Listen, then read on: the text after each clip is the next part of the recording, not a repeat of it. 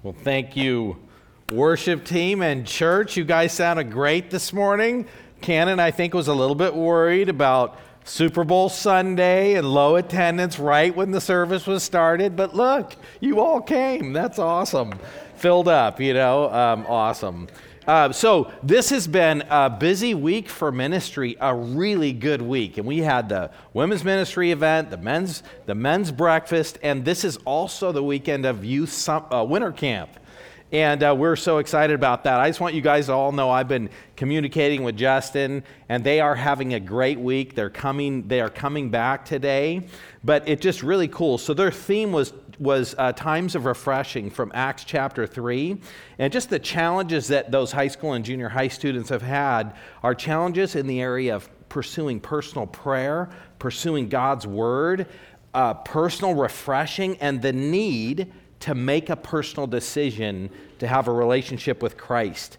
And this has just in talking, for all of you parents who sent your kids up, this has been such a profitable weekend. And I would just encourage all of us to be praying for the high school and junior high students that were up there. I mean, what an important time of life. But in a sense, every time of life is an important time of life, right? This morning, we are going to be looking at 1 Corinthians chapter 10, verse 23 to 33. And we find in this passage one of the most central verses in the Bible, that we do everything for the glory of God. And it is going to be so good. I love it when we're preaching through the Bible and we run across these really popular verses that we've all heard so many times that we can have a tendency to tune them out. And one of the things I think is so great is when you understand a passage in its context.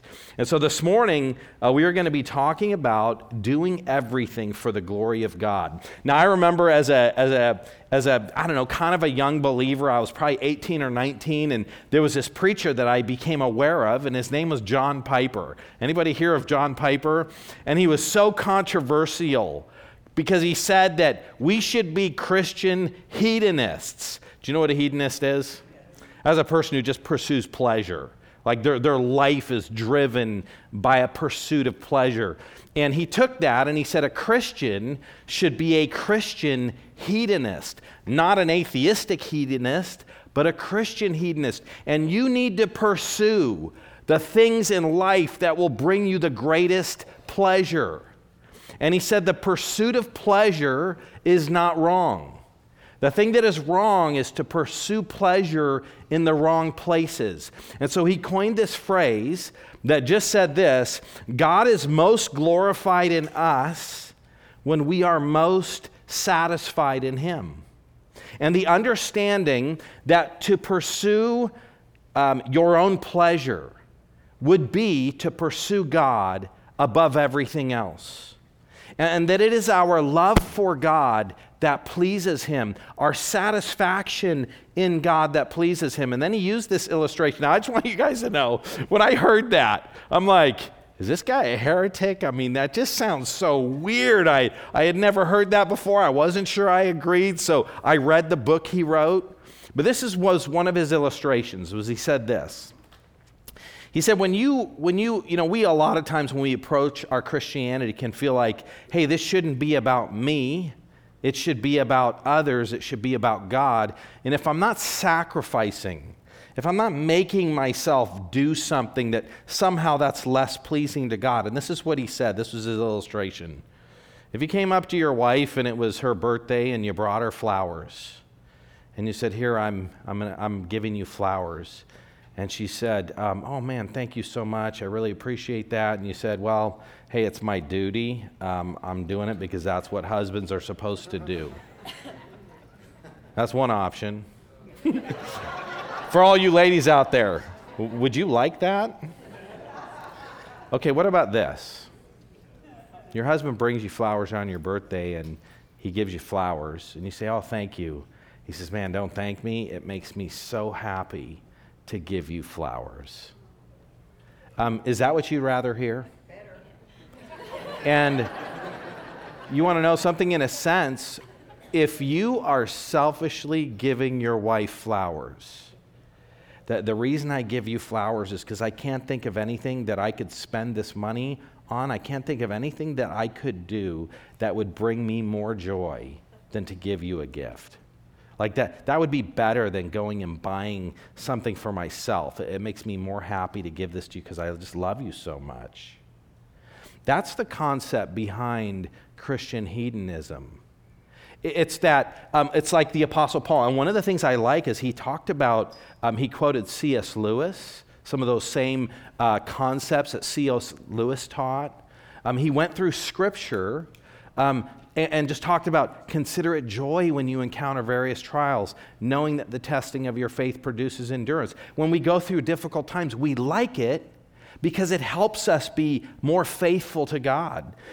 The apostles, when they were being persecuted, and they said, and they left rejoicing that they were counted worthy to suffer for Jesus. And it's not like they were saying, this is terrible, I hate it, I'm doing this out of duty. But the fact that when they were persecuted, they rejoiced because it was an opportunity to glorify God. And so this whole thing of that we do everything for God's glory, I'm going to say this in some ways. Pursuing God's glory is the most selfish thing you could do. And one of the things that I think about is God's goodness. That every single thing that God tells us is for our well-being.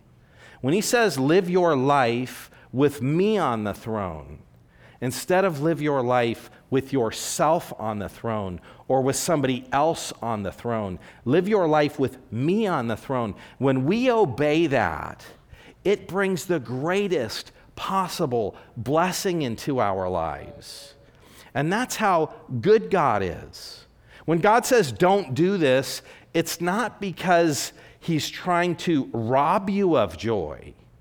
It's because he's trying to fill your life with joy. And when we approach life like that, when we understand that God loves us and everything he says don't do is bad for us, and everything he tells us to do is good for us, doesn't that change the perspective that we have as we live life? I'll just tell you right now, that realization was the thing that changed, that allowed me to become a Christian, and it was the thing that changed when I became a Christian. My entire life, I grew up in church, I heard truth, but I decided I cannot be a Christian because to be a Christian means I have to sacrifice happiness and joy today so that I can be happy for eternity in heaven. I got to be miserable in this life so I can be happy in heaven.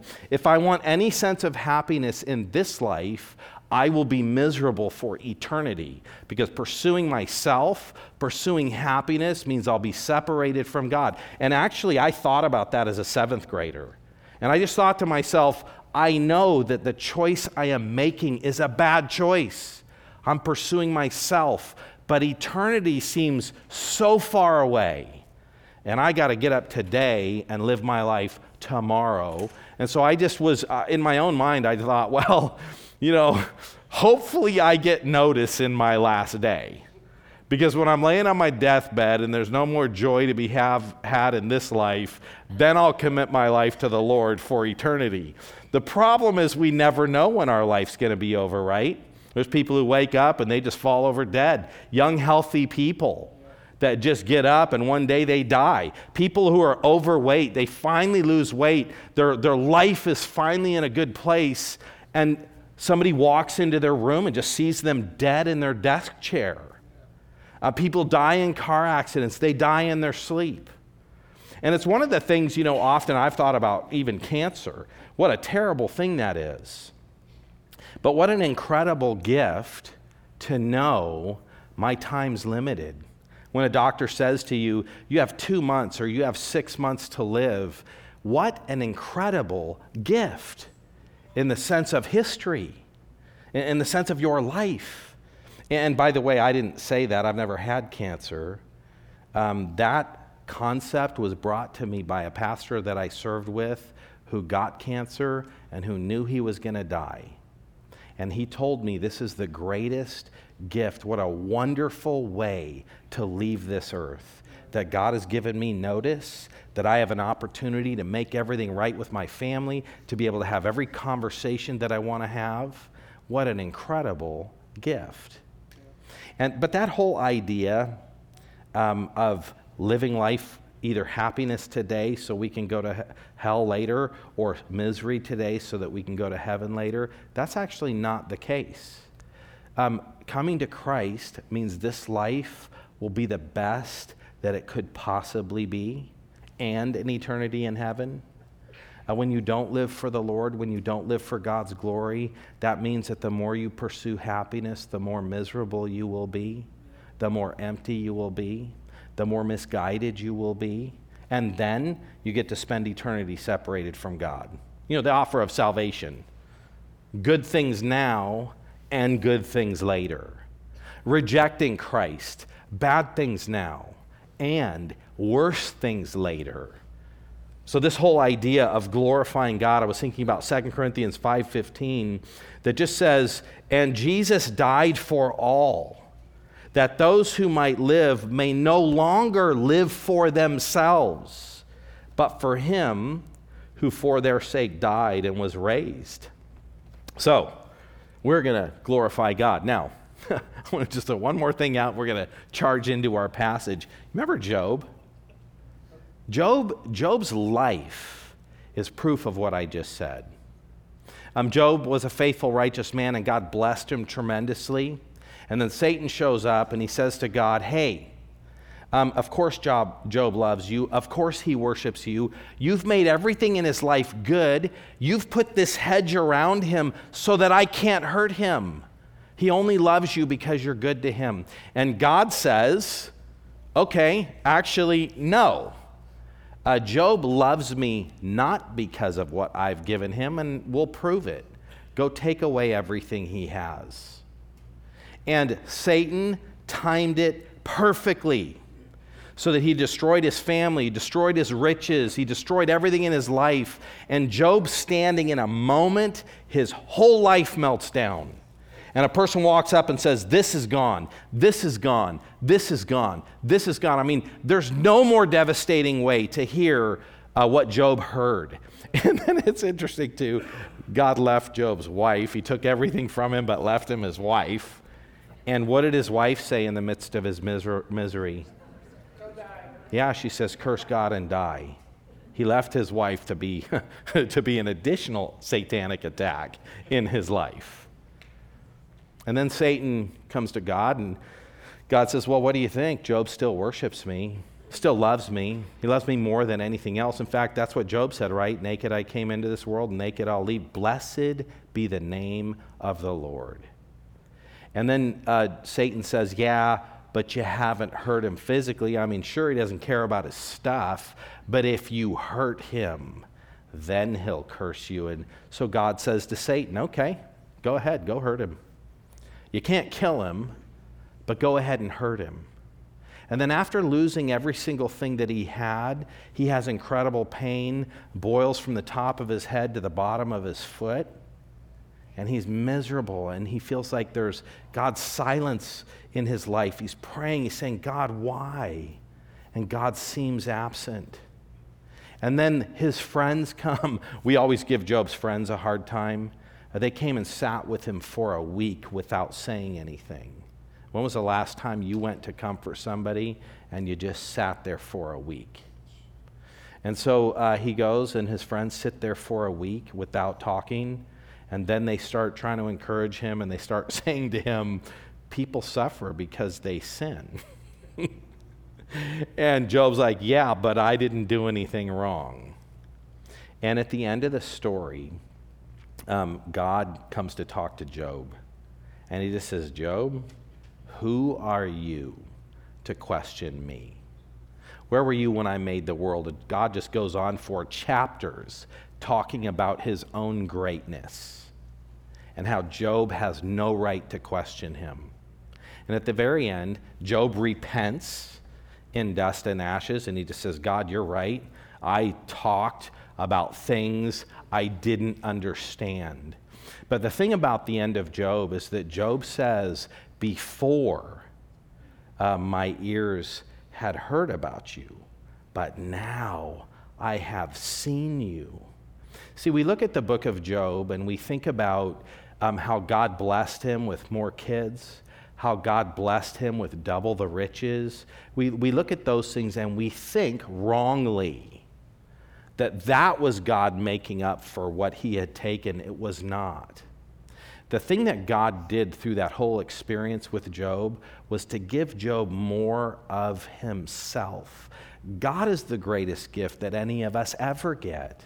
And of course, God's good, so he doubled his riches too. But that was a side note.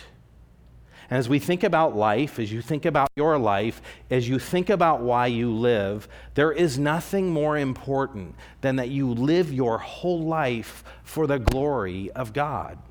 And in this passage, that is what Paul emphasizes. That is what Paul communicates. And he also talks about how living that way, how it applies to their daily decisions. You know, God does not desire that living for his glory is something we just say.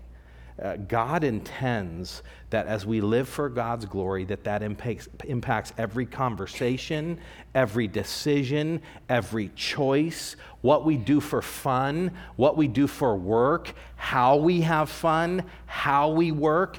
It's supposed to inform every relationship that we have, God's glory. So, shall we read the passage and get in there?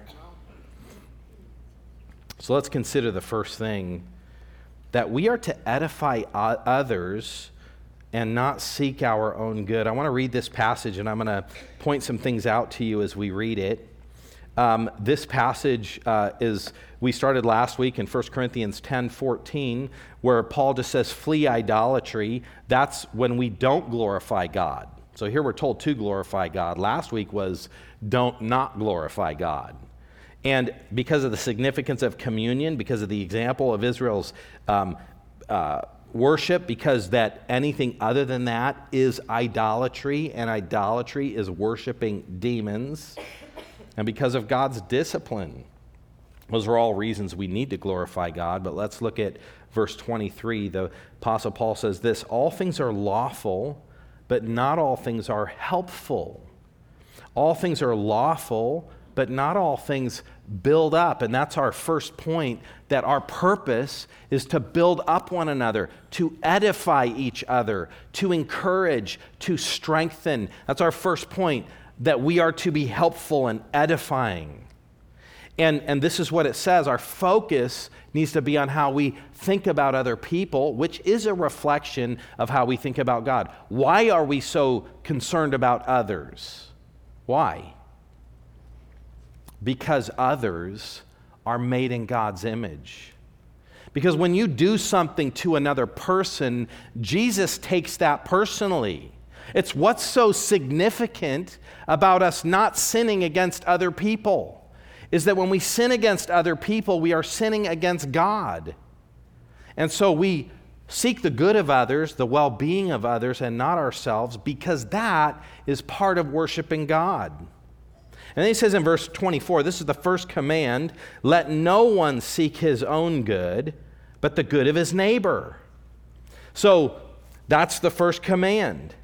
And then he says, eat whatever is sold in the meat market without raising any questions on the ground of conscience.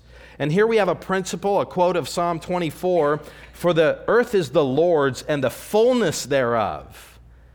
If one of the unbelievers invites you to dinner and you're disposed to go, eat whatever is set before you without raising any questions on the ground of conscience. We're going to talk about a conscience this morning. But if someone says to you, this has been offered in sacrifice, then don't eat it for the sake of the one who informed you and for the sake of conscience. I don't mean your conscience, but his. This is another principle here. For why should my liberty be determined by someone else's conscience? If I partake with thankfulness, why am I denounced because of that for which I give thanks? So whether you eat or drink, whatever you do, do all to the glory of God. That's our second point. Give no offense. This is our third point. Give no offense to Jews or Greeks or to the church of God, just as I try to please everyone in everything, I do not seek my own advantage, but that of the many, that they may be saved. And I just want to make a comment about this. There's 3 timeless commands. There are 2 principles that are timeless principles. And then there's a cultural application of that. That's all the stuff about meat sacrificed to idols. That's all cultural. And that doesn't mean it doesn't matter. If we lived in a culture that was the same, then we should do the exact same thing this says. If I lived in China, then this would be something I would obey on a regular basis. If I lived in a place where there were Jews and where there were people that were sacrificing meat to idols, this is less significant to us, but it still has an application as you go to a Thai food restaurant or an Asian restaurant, and where they put food underneath an idol, and when they bless the food that they're making, that I know believers who won't eat in a Chinese restaurant for that reason. And so these are, even the cultural things to some degree apply to us, but the bottom line in this whole thing is that there are these timeless things that while you and I aren't buying meat in a idolatrous meat market, we are still people who live our lives for God's glory and are informed by these things. So let's consider this. What does it mean to be helpful and to build up? All things are lawful, not all things are helpful. So helpful helps us understand edifying. All things are lawful, but not all things build up. Not all things strengthen and encourage. Let no one seek his own, but the good of his neighbor. How is it that we seek the good of others? And I was thinking about this. You know, the Apostle Paul is thinking about who he can send to the Philippian church. And you want to know what one of the things that he says is? Timothy's the only guy I have I could send. You know, we talked about the Corinthian church, right? And Paul's trying to send the gifted, talented Apollos, this amazing speaker. I mean, he had to be like Francis Chan, the thing we watched that the ladies watched. I was in the sound booth, but I wasn't participating. I was just in the sound booth. But the thing that we watched at the women's thing, man, Francis was such a powerful communicator. That's Apollos. The Corinthians said, Paul, you're boring. You're not a very good speaker.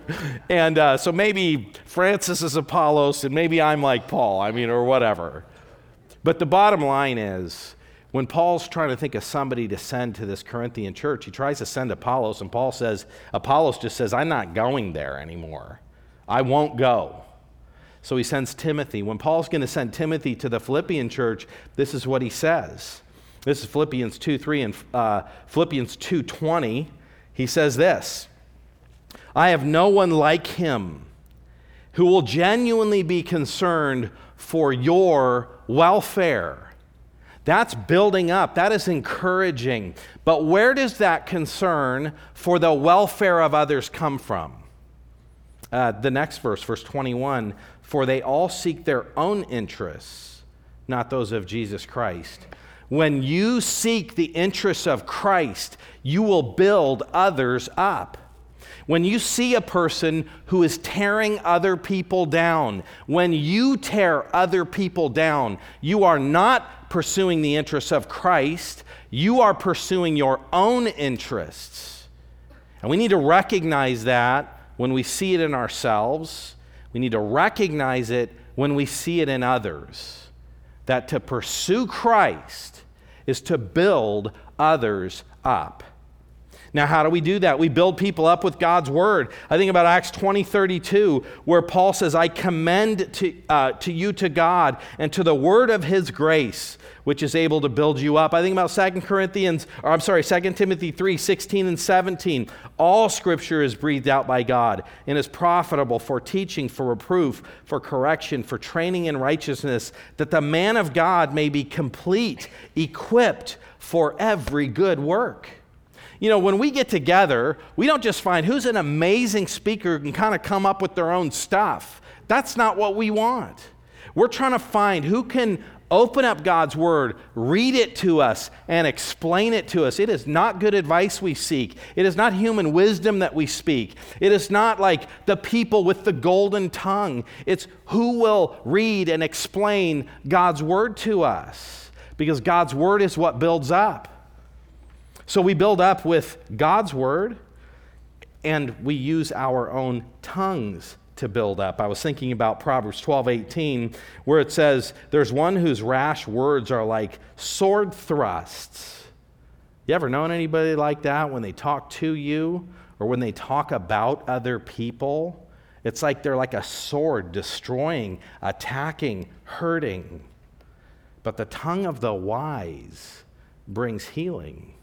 Like, think about this.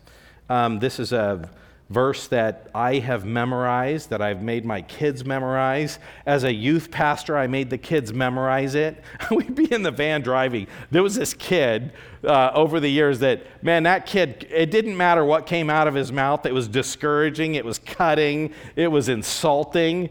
And so I'd be in the van and I would hear this kid say something. And one of the things I love about youth, I'm so thankful our youth are up at camp and they drive up there together and they spend a time together. And it's not because everything is going to go perfect, but it's because while you're there, you shepherd and you train. And so when you take kids to camp and somebody says something really mean to someone else, you're glad that happened. You don't want that, but that's awesome, because you get to come alongside and you get to say, hey, you said this to that person. What does God say about that? How are you supposed to think about that? And then you go to the person who was hurt by what was said. And you say, oh, okay, so this person hurt you. How do you think about that in the context of Scripture? How should you respond? How should you think about that person? And you coach them and you help them work that out. Can I just tell you guys, the greatest motivation that I had as a youth pastor was hanging out in the church. Because I would look at all these things that were happening amongst adults. I would look at things that happened in the women's ministry, things that happened in the men's ministry. I would think about things in the church with all of the adults and just look at that stuff and say, this is not who God intends us to be. We have adults that have grown up and they function in this way. You ever heard anybody say, oh, that's teenagers? They'll grow out of that. I mean, kids 12 to 19, they become humans again when they're 22. And people have this idea that people grow out of sin. That does not happen. It changes. But I looked around at the junior high group, at the meanness, at the way people talked, the way people thought, and then I looked at the adults in church, and I'm like, well, no wonder they're exactly the same. And so I thought, you know what? I'm going to help this kid not be like this when he's 50. I'm going to help this lady, this young lady, not be like this when she's 30. And so we got the youth leaders together, and we talked about it, and we prayed for these kids, and we started teaching them and showing them. And so when this kid would say these mean things in the back of the van, on the way to camp, I made him memorize this verse. And I just said, Mike, that was his real name, every time you say something mean, I want you to recite this verse so that you will know how to think and how to apply this in your life. And so here's the weird thing. I made him memorize it, but you want to know who memorized it? Every single kid in the youth group. Because no matter where we were, he would say it, and I would say, all right, Mike, give me Ephesians 4:29. And pretty soon the entire youth group is reciting this verse with this kid. And here's the cool thing. Often we read this verse, but we don't think about where it applies. But they were also learning how to evaluate in their life everywhere this verse was supposed to apply. That's what it says. Let no corrupting talk come out of your mouth, but only such a word as is good for building up, as it fits the occasion, that it may give grace to those who hear. And do not grieve the Holy Spirit, by whom you were sealed for the day of redemption. Like, our words should reflect the fact that we're saved. And let all bitterness and wrath and anger and clamor and slander be put away from you, along with all malice. You want to know? I was helping these kids to function in the church when they were adults. You want to know what else I was doing? I was helping them be a husband. I was helping them be a wife. Because these principles and these truths, they touch every part of our life. So we build up with our words. We build up with our gifts. Have you thought about that? God gives gifts to people in the body of Christ to build others up. We're going to be getting to this in 1 Corinthians 12 through 14. So next week, we talk about one of the most controversial, challenging passages in the Bible. Pastors don't preach through Corinthians because they don't want to get stuck with the passage that we're going to preach next week. And then also verse 12 through 14, gifts of the Spirit, speaking in tongues. We're coming to that quick, and there's lots of controversial stuff in there. Here's a verse from that section. 1 Corinthians 12:7 says, "To each is given the manifestation of the Spirit for the common good." No spiritual gift is for you building yourself up. Not one.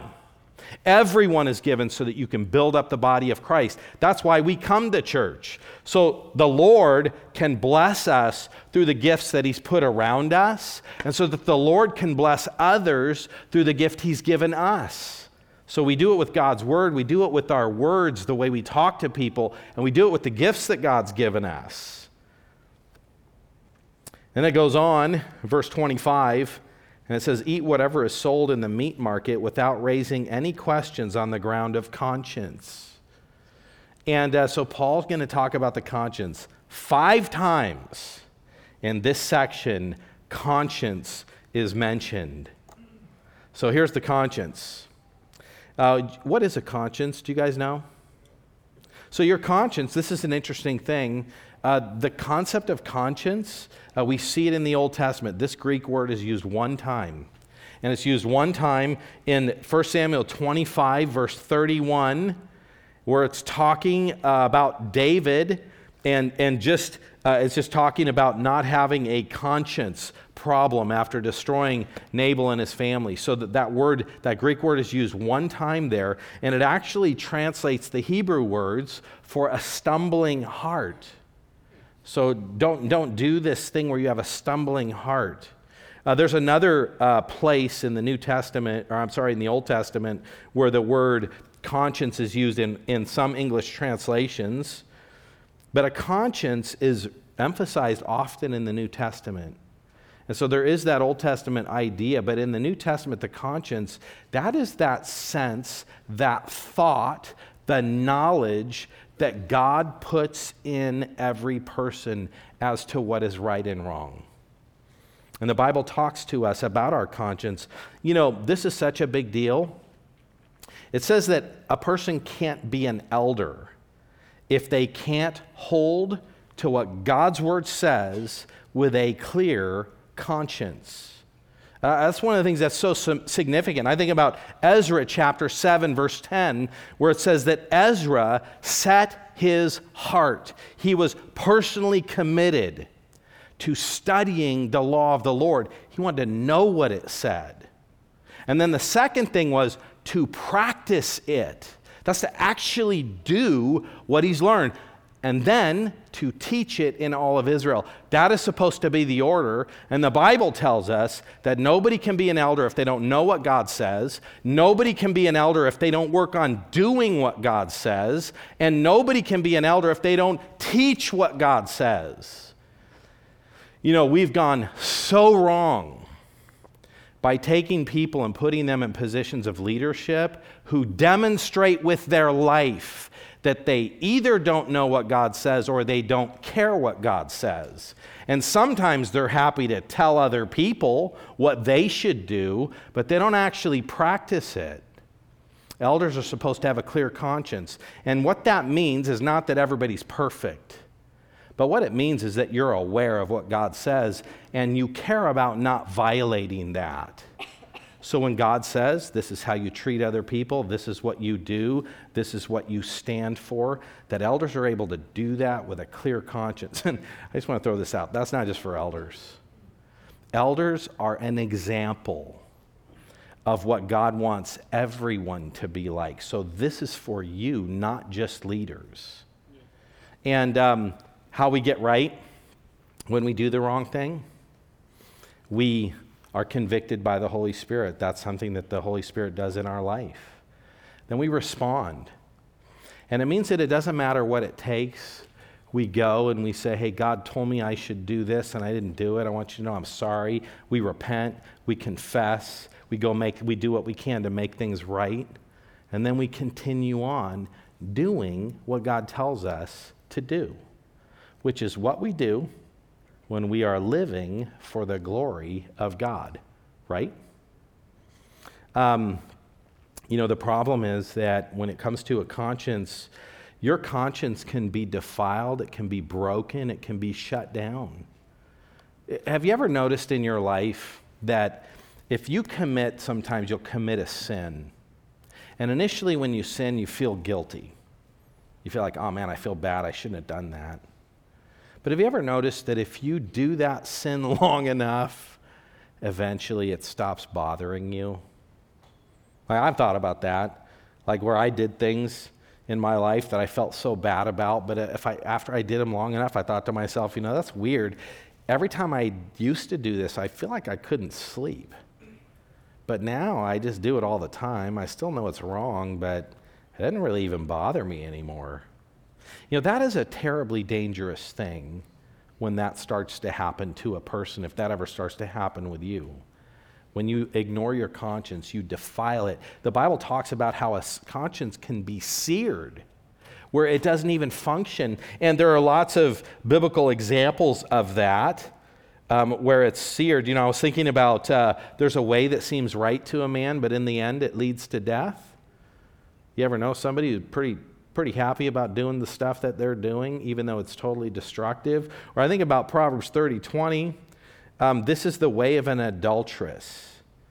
She eats and wipes her mouth and says, I've done nothing wrong. That's a dangerous thing. Just because you feel okay about something doesn't mean it's okay.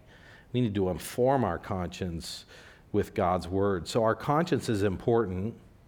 Verse 25, Paul's here going to give a cultural application of this principle of building others up. And he's going to say, eat whatever is sold in the meat market without raising any questions on ground of conscience. So I just want to show you here, this is the cultural thing that was going on there in Corinth. This is ruins of the meat market. And just to show you, this is kind of how the Corinthians lived. And I hope you can read that. But if you'll notice in yellow, the second thing over, it says meat market. You want to notice what surrounds the meat market. You probably can't read it that well. But we have the temple of Jupiter, the sanctuary of the public lairs, the temple of Vestian, the temple of Augustus. We have the temple of Apollo. Like where they sold meat was totally surrounded by these idol worshiping places, these places of idol worship where they worship false gods. And what Paul said last week is under no circumstances as a Christian would you walk into a temple and participate in idol worship. You would never do that. That's worshiping demons. And we think about the application of that for us. But here he's going to talk about eating meat. And he says, do you know why the meat market was there? It's because they had so much meat from all of the sacrifices that was way more than anybody could eat. So you just go throw the meat over there. They would just sell it to people at a discount. And so Paul's saying in this passage, eat whatever is sold in the meat market without raising any questions on the ground of conscience. You see, when you go to the meat market, don't say, was this meat sacrificed to anybody? Just go buy it, get a discount, and eat it. It's just meat. An idol's nothing. When you sacrifice meat in an idol worship ceremony, it's not like it gets demon possessed. And then if you eat it, you will bring that demon into yourself. It's like people who say, oh, I can't buy this house. A demon worshiper used to live there. We're not worried about that kind of stuff because we serve the God who's in control of everything. But we don't participate in the worship. So Paul's just saying, hey, for the sake of conscience, don't ask. Just get a discount and enjoy the food. And here's the thing I think is cool is it says, for the earth is the Lord's and the fullness thereof. He quotes Psalm 24. And what he's going to say here is everything belongs to God. That meat sacrificed in the idols, that belongs to God. The cattle on 1,000 hills, that belongs to God. Everything on this earth belongs to God. You can eat, you can enjoy it, you can thank God for it. It is His, and He gave it to you. And then he quotes Psalm 24, and which is so cool. This is the amazing thing about Psalm 24 and also Psalm 50 is when you read it, it's amazing how this informs Paul's teaching. Because it talks about how God owns everything, and Paul takes that Old Testament passage and he applies it to them. You want to know what the end of Psalm 24 talks about? The glory of God. What's the end of Paul's section about? The glory of God. Psalm 50 says God owns a cattle on 1,000 hills. And what's the end of Psalm 50 about? The glory of God. When the Apostle Paul is sharing the gospel in Athens, what does he talk about? God doesn't need you or anything you give him. He is the one who gives to all people. And then he shares the gospel. How does this passage end? It ends about that we're seeking people's salvation. It's kind of interesting when you read the Bible and you read these Old Testament quotations and you find out how full the apostles were of God's word, and how these Old Testament passages, they cite a piece of it, but then the truth from that whole passage gets expressed in their teaching. They were people who had filled their lives with the understanding of God's word. So, one of the lessons that comes is related to the glory of God. We love people, but we don't serve people. We live for God's glory. You want to know what glorifies God? What glorifies God is our seeing who He is, our understanding of our need for Him. This verse, the second point, we live to glorify God, not please people. So whether you eat or drink, whatever you do, do all to the glory of God. And you know, that's the purpose statement of the church, supposed to be the purpose statement of your life. That you would live in a way, what is God living for God's glory? It's that you live in a way that gives God a good reputation, that you live in an obedient life, that you live in a way that reflects His character. You know, part of it is this, is that if you don't love God with all of your heart, if you don't care about honoring Him and obeying Him, you send a message to the world that God is not valuable to me. And if God's not valuable to you, why should He be valuable to anybody else? That's why it is such a terrible testimony when people don't live for God's glory. When we idolize people's affection, when we idolize other things, it says those things are worth more than God. That is not what God intends us to communicate. And you know, when we're sharing the gospel, we love other people and we care about other people, but it's what's wrong with so many churches and people and their ministry is they think to themselves, how can I communicate about God without offending anybody? You think to yourself, is that what Jesus did when He was talking about Himself? Like we pointed this out, I think, last week. When Jesus had His biggest crowds, He preached His hardest messages. And we need to be people who care more about what God thinks than what other people think. Hey, I've talked to people who have major struggles, and I'll go sit and I'll think to myself, I really don't want to offend them. I don't want to upset them. But you want to know what the number one thing on my mind is? God, this is an opportunity that you've given me. I don't want to misrepresent you. I want to care more about pleasing you than pleasing them. And so I make sure that I do my best to try to speak the truth in love.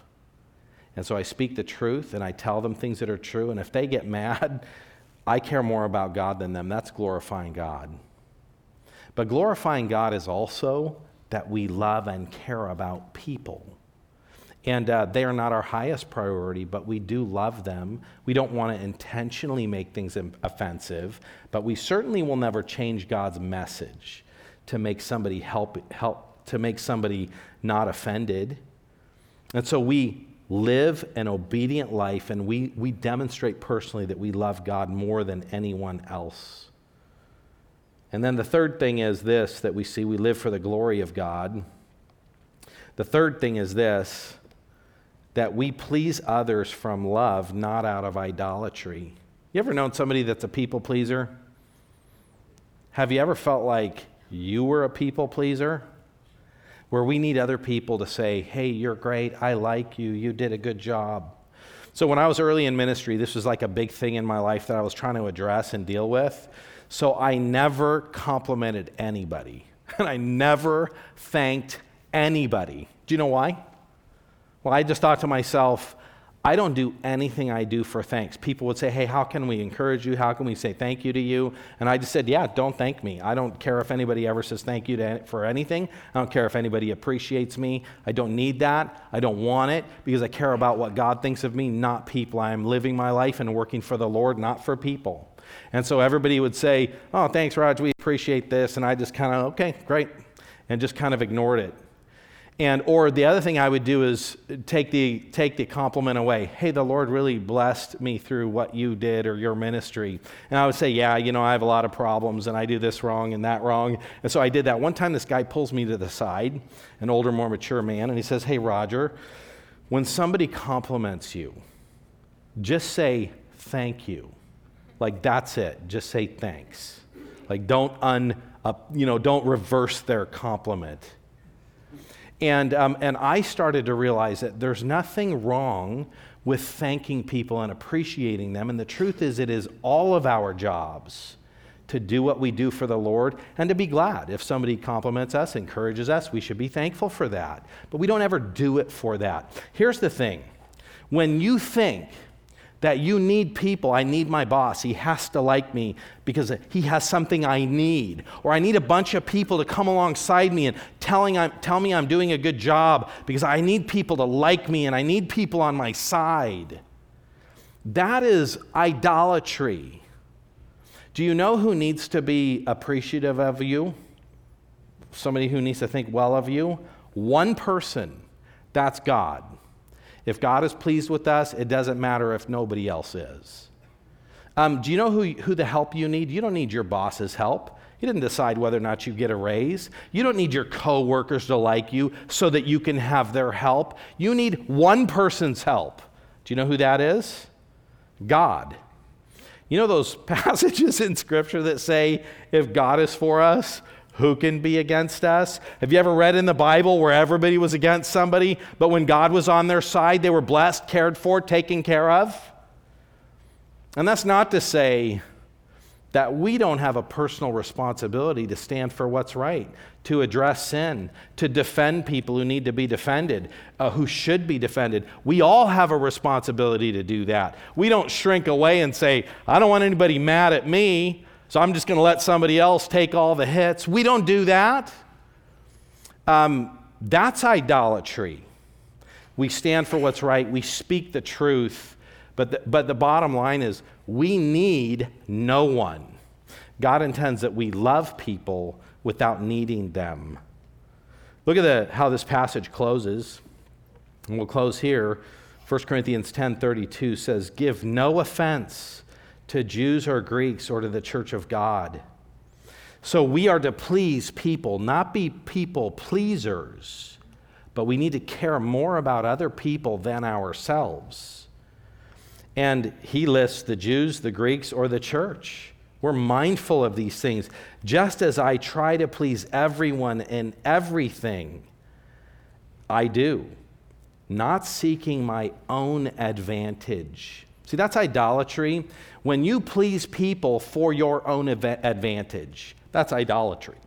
But when you please people, not for your advantage, but for their advantage, that they may be saved. We are pursuing the salvation of the people around us, and there's no more powerful way than to do that by living our lives for the glory of God, which means we love people, but we don't need them. The greatest love and passion in our life is the Lord, and nothing makes us happier than serving Him and being faithful to Him. And I just want to tell you guys, if we think about this passage and if we live this way, it will transform our church. People will run here from everywhere. People will run here from your neighborhood because they'll just say, man, what I see in their life, I want that. I want to know this God that is such an incredible treasure to them. It will transform your marriage. When you do things in your marriage, not for yourself, but for God's glory, when you love your spouse, not because they're treating you right, but because they're made in God's image. It will transform your relationships with your kids. And by the way, as a parent, the most important thing we train our kids and teach them is to value and love and live for the glory of God. And so for us, man, let's take this. Paul taught them this in 1 Corinthians chapter 8, and he's back to it in 10. And it's because when he looks at this church with all these problems, this is what fixes that. And so for all of us, let's prioritize that. This do all things for the glory of God, that is a big theme throughout Scripture. Let me pray for us. God, thank you for giving us your word. God, I pray that you would help us to love you with all of our heart, soul, mind, and strength. Lord, that you would be our greatest love, our greatest treasure, that we would look to you for help, that we wouldn't think we needed other people, that we would know that we need you. God, I pray that you would help us to stand up for what is right and to defend people when it's right and to honor and love you with all of our life and to resist sin. And God, that we would be a people that everybody sees, that we would put your attributes on display and that people would want what we have.